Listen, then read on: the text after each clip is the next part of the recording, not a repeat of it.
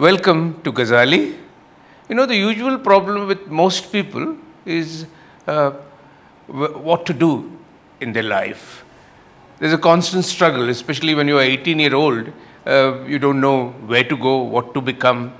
Somebody like me, I wanted to become everybody because I was mostly good at all subjects. So I wanted to become a doctor, engineer, everybody, except for a musician and a priest and a soldier. But I did do my medicine, and then I recovered very fast, and I am pursuing my art. Today we have with us somebody who really found her love and is pursuing what she loves to do. We have Deepti Asthana. Deepti studied bioinformatics. She's an engineer in bioinformatics. Bioinformatics, by the way, is a science, is a multidisciplinary science of using apps and digital things to analyze biological data. Sometimes the data is so huge that it requires special applications. That's what she did. And then she thought she would go to America, do her post-graduation and become some big head of some pharmaceutical or something like this. But then she found her IT job. Within 1 year, she knew that this is not what she wants to do. And then the struggle began. What would I like to do?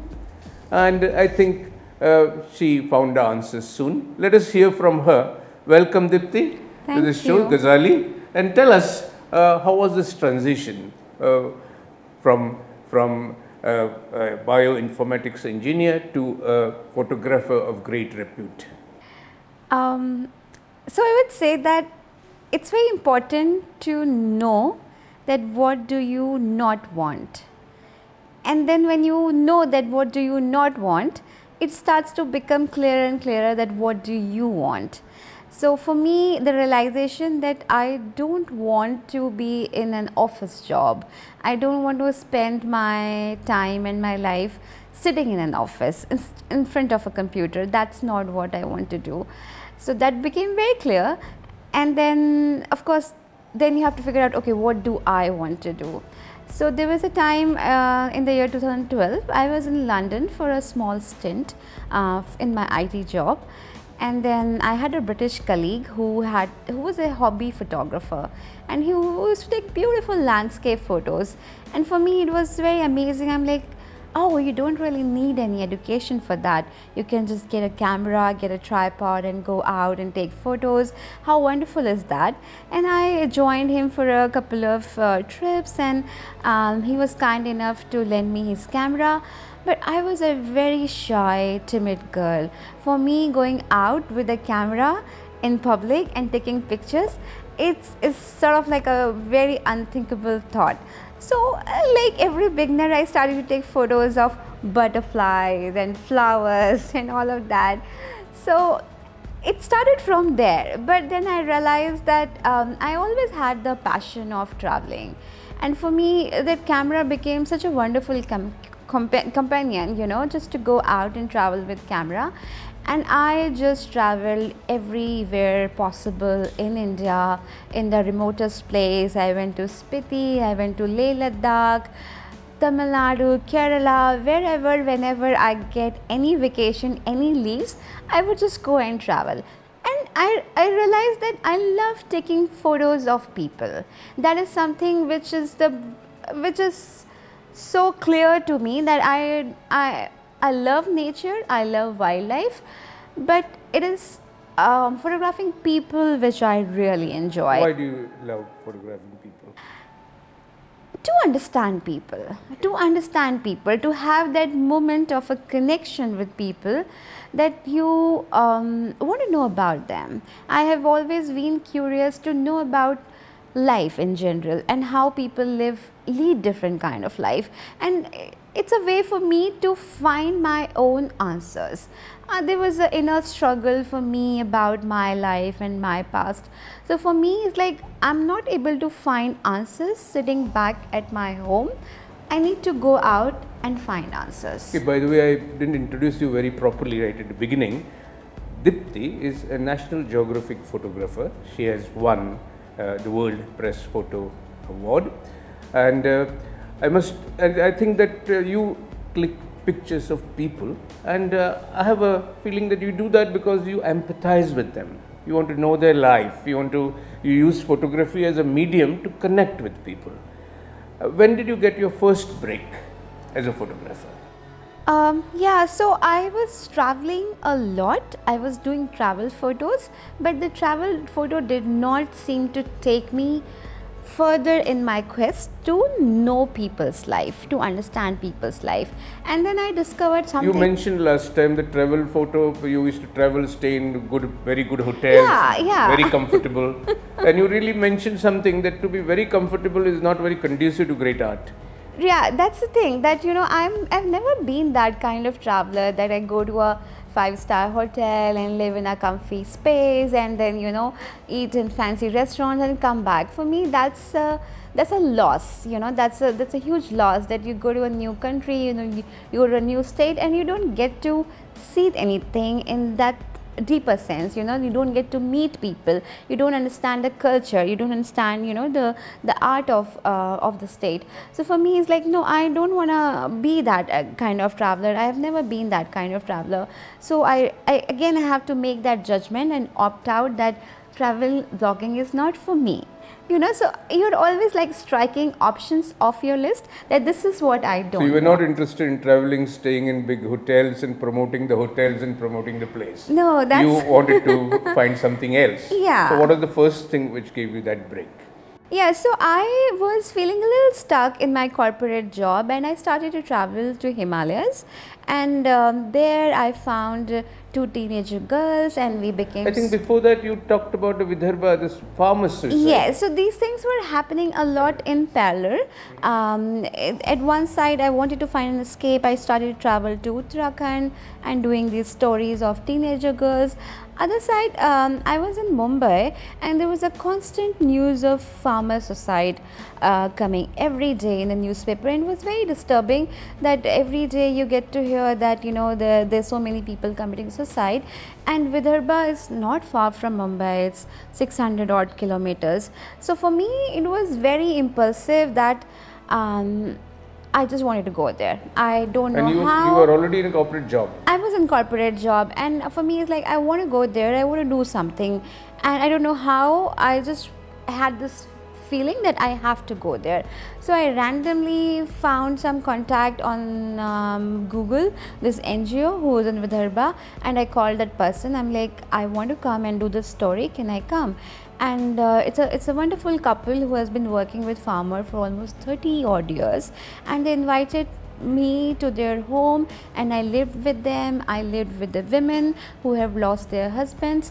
So for me, I want to try to capture that angle, that when the men who are not able to take the pressure and committing suicide, what's happening with their wives or children. Now who is taking care of all that? So I started doing, I did that story, and it was emotionally very difficult for me to go there and live with the women in the same room where their husbands have committed suicide. And so I came back, and then I'm like, okay, what do I do with that? So I wrote an article, and I pitched that thing to Al Jazeera English newspaper. It's based in Dubai, and they accepted it. And I was very surprised because they never came back saying, oh, do you have a degree in photojournalism, or have you ever published anything before, like what's your track record? They just like the article, they liked the work, and they published it. And I was very happy that, okay, whatever I'm doing very intuitively, it's working out for me. And similarly, I was traveling in Himalayas.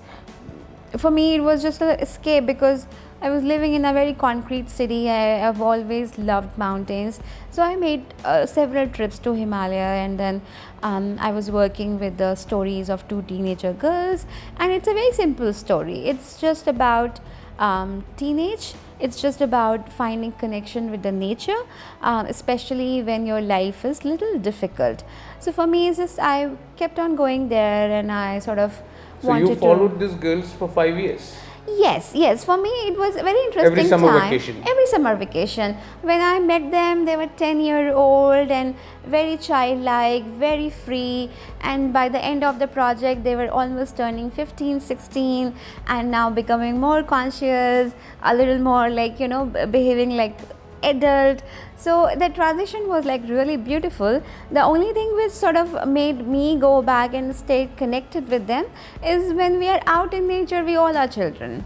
I'm a child again, they are a child again. We are going and sometimes climbing on rocks, sometimes going for the waterfalls, finding new things every day.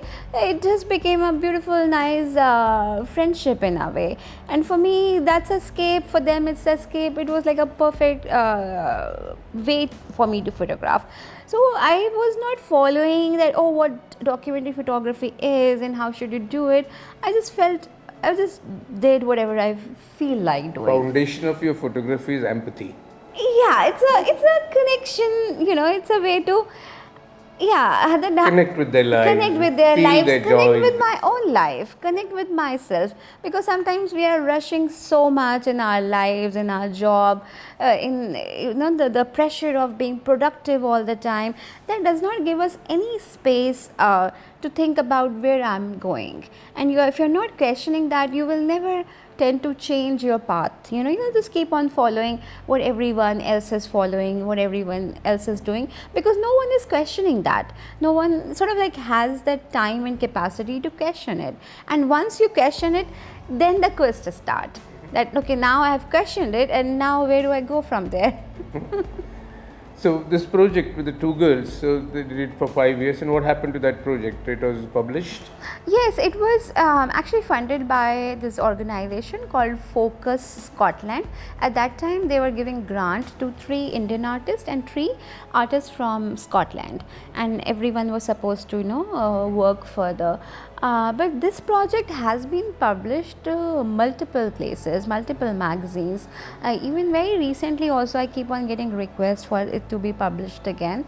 I think the essence of the photos in the project is that it's done with a lot of curiosity. There's an element of mystery in the photographs. So it's still sort of, I would say, the lot of requests I get for the exhibition and publication is of that project. I will deviate from the subject a little bit because we forgot to talk about your father, because you started your presentation at Museum of Goa with a picture of your father and a poem you wrote about him. Please talk to us about your father. So, yeah, I mean, there was a time recently, especially during pandemic, I had a lot of these uncomfortable questions about myself. That who am I? Those bigger questions. And I realized that you can never understand about yourself until unless you understand as much about your parents. And for me, okay, my mother is there and I think I know her well, but I lost my father at a very young age. I was 4 and I really didn't have any memory of him except him, the last memory of him when he actually, he was dead at that time, and he came in a truck, his dead body arrived in a truck after 5 days of his death, on a huge slab of ice. And that's a very difficult memory for a child to have of your father. And then I, of course, when I talk to other people, they will always tell their version of his, what kind of person he is and all of that. And then I just saw his photo, one particular frame. Wherever we lived, the frame was hanging everywhere. And I look at that frame and I'm like, how do I perceive this? This is a person who is supposed to be my father. And if he was alive, my life would have been very, very different, completely different. So I end up writing something, because sometimes photography does not feel enough. So I end up writing these lines. I'll read it for you. I saw you from the corner of my eyes, sometimes in the family album, mostly hanging on the wall. I saw you in broken mirrors while searching for my own soul. but do I even know you? You are just a stranger on the wall. Did we ever play in parks? Did you ever hold my hand? They whispered stories about you. They said, you loved me best among all. A tear dropped on the cheek without even knowing what I lost. You're just a stranger on the wall. Yeah, so I wrote these lines, and then for me it's like I want to go to the places where he lived. So majorly, interesting enough that he lived majorly his life in Uttarakhand as a civil engineer. So he constructed schools, he constructed colleges, and for me it was very weird and interesting to go and see that this is the place which my father built. You know, to just to go and stand on the same ground where he might have stood at one point of time, to probably not breathe the same air but the same atmosphere where he must have been alive. So it's a quest to, you know, knowing And then there was him. this phone call from a friend of his. Yeah, that was very interesting in a way that I found a photo of him, and in the photo my father might have had that habit that he wrote the name of his friend. And interestingly enough, that the friend, and then they were playing the sport at that time. Interesting enough that the friend, he is a famous person. He is chairman of Golf Club of India. And I found him on Facebook. It was easy to find him on Facebook. And I was chatting with him. I'm like, I found this photo of you. And he's like, oh, so wonderful. I'm like, the person next to you is my father. I am his daughter. Like, oh, so nice. And can you give me his number? I have not been in contact with him for so long. And you know, in today's digital world, it's so easy to connect with people and all of that.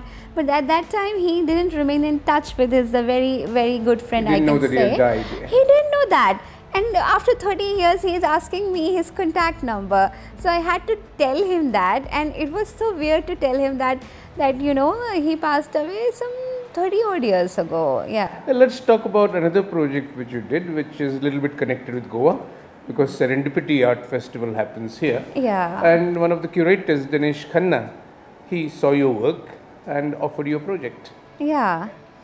Right. So it's something like I visited Dhanushkodi, and then I had some photos, and I sent him some of the work, and he was at that time. You must tell them, the audience, where is Dhanushkodi? Yeah. I was so Dhanushkodi is a region which is further to Rameshwaram in Tamil Nadu, and it's a long strip of just a road, and there are some 400 odd families who are living on the both sides of the road. And this particular strip, it's the sea both the sides. There's Indian Ocean, there's Arabian Sea, so it's just some earth existing between two seas. So geographically, it's a very interesting area.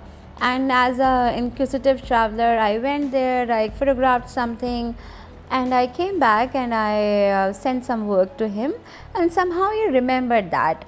After I think a year or something, he had this opportunity to curate an exhibition.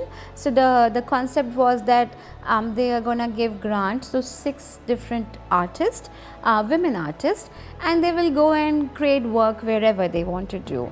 So it became a very obvious choice for me that, okay, let me get that grant. And yeah, they were kind enough to give me that grant, and I'm like, okay, I want to go back to Dhanushkodi, because it's a place that you want to go back again and again, you know. So I went back, and there was a particular theme also. The theme was to find extraordinary people in an ordinary place. You know, so for that's me, very nicely put. Yeah. Extraordinary people in an ordinary place. In an ordinary place, because if people look at it, they'll say, oh, it's an ordinary place. But if you have those eyes, it's a very special place. And then I found a few very special people, like really inspiring people. And I think there has been a constant theme, I would say, in my life when I had to do things which wanted me to have more courage. It is always, I've seen people who have shown exceptional courage, and from that understanding I'm like, when people can do it, I can do that too, you know. So I met some amazing people there. One of the fishermen I was talking to you about, his name is Karadi, and he Karadi is a bear. Bear. It's a Bear man. Bear man, and that's not actually his real name. He got this name because he lost his arm and both the eyes in a particular fishing method, which is called blasting method. And what you do is basically you throw a bomb on the in sea wherever you see a group of fishes, and the fish die and you catch, and they get a shock and you catch it easily. So that was a very harmful and dangerous fishing method, and now it's banned. It's not there anymore. But because of that, he lost his arm and both the eyes. But this guy, he continued fishing. He continued going in the sea. I mean, this whole act of going in the sea with the bare minimum technology and just a sense of direction, that itself is a very courageous task. I absolutely salute fishermen for that kind of showing that kind of courage, that they just go with that faith that we will go. How many years ago did he lose eyes? It was I think in the year I'm not very sure about it. I think it was in 2005 or something. Okay. It was in 2004, 2005. So all this years is fishing. Yeah, and he's fishing, and he is probably the most energetic person. He is the one who would be singing loudest, laughing loudest, and then he would also be like, shall I show you that how I swim with one arm? And he's just jumped in the middle of sea, and you know, he swam across the sea. That was just so wonderful to see. And then similarly, I met more such people there. I met two women who have been abandoned by their husbands, and then you know, suddenly they're like, okay, now we have to take care of the family, we have to take care of children. So they were doing the main forefront job of fishing. Not many women do it, you know. In the fishing community, it's usually men's job to, you know, go and spread the net and all of that. So they were doing it. Another girl I found, like a very wonderful young girl, and she was the only girl and the first girl in the village who completed her education till class 12th. So she was given this laptop by the government. Unfortunately, there is no electricity to charge it. You know, so for me, my job was to meet these people, and the funny thing is, it didn't take enough time for me to find these characters. They were just appearing. We have very little time, so I think your story of this girl who finished at 12th standard and who is now about to get married to a man who has not studied anything. Yes. And that's because all your work has a gender base. True. You are working with women. True. In your photography. True. That's one of your agendas. So Right. please tell us about this girl. Yeah, so you know, I was so happy to meet her, that there's this person who's so ambitious and hopeful about her future, and we started to talk and spend more time, and then suddenly she started to cry. I'm like, why are you crying? It's like, I want to go to college, but I cannot because I'm already engaged, and my future husband, he doesn't want me to go to college. And then I inquired more, and then I realized that person doesn't have the job. He's still, you know, trying to find out what to do and all of that. But he has that power to decide the future of this girl. And the family is like, we cannot do anything. He would be deciding. So that is something which is a very common thing when I'm working in rural India. That's a very repetitive pattern. And I grew up in a very patriarchal state in Uttar Pradesh. All of these things I have seen around me all the time. All the time with my friends. When I was in school in class 12th, my friends were getting married. And that's the actual fear I have. I had this actual fear, if I'm not going to study enough or study hard, there's a possibility that I might also get married in class 12th. You know, so when you grow up with this kind of environment, it's very normal, I think, to have this kind of inclination, if you call it feminism, or you call it, you know, the more empathy towards a particular gender, because things are very unfair. I think you're using your photography as a real powerful tool to bring out these issues. I think the last project you could talk about now is, what is your future project? You are doing something with women and water. Yes, so that's a project I'm working at the moment. It's a project which is called The Weight of the Water. The weight of the water. The weight of the water. You're very good at giving names. The 1,000 pounds, the weight of the water. Yeah. Yeah, I think title is important. You know, that's the first thing which captures the audience. So for me, it's like, who is lifting this weight? You know, this requirement of providing water, especially in the mountains where the terrain is so difficult.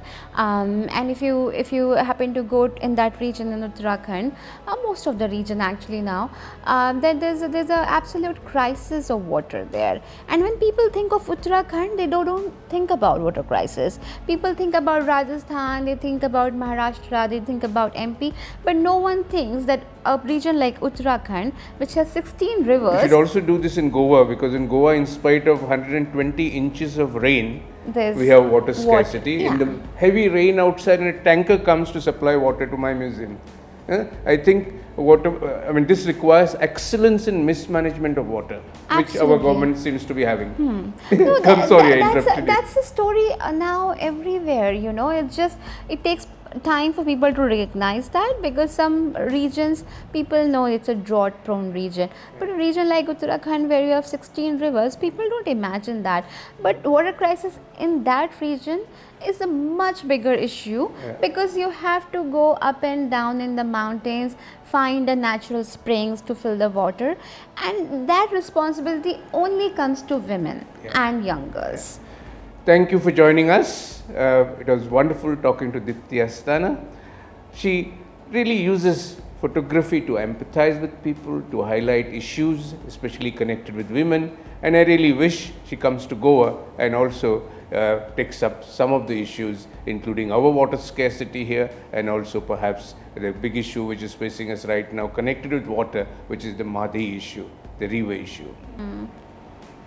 Thank you very much. Thank you. I really hope so too.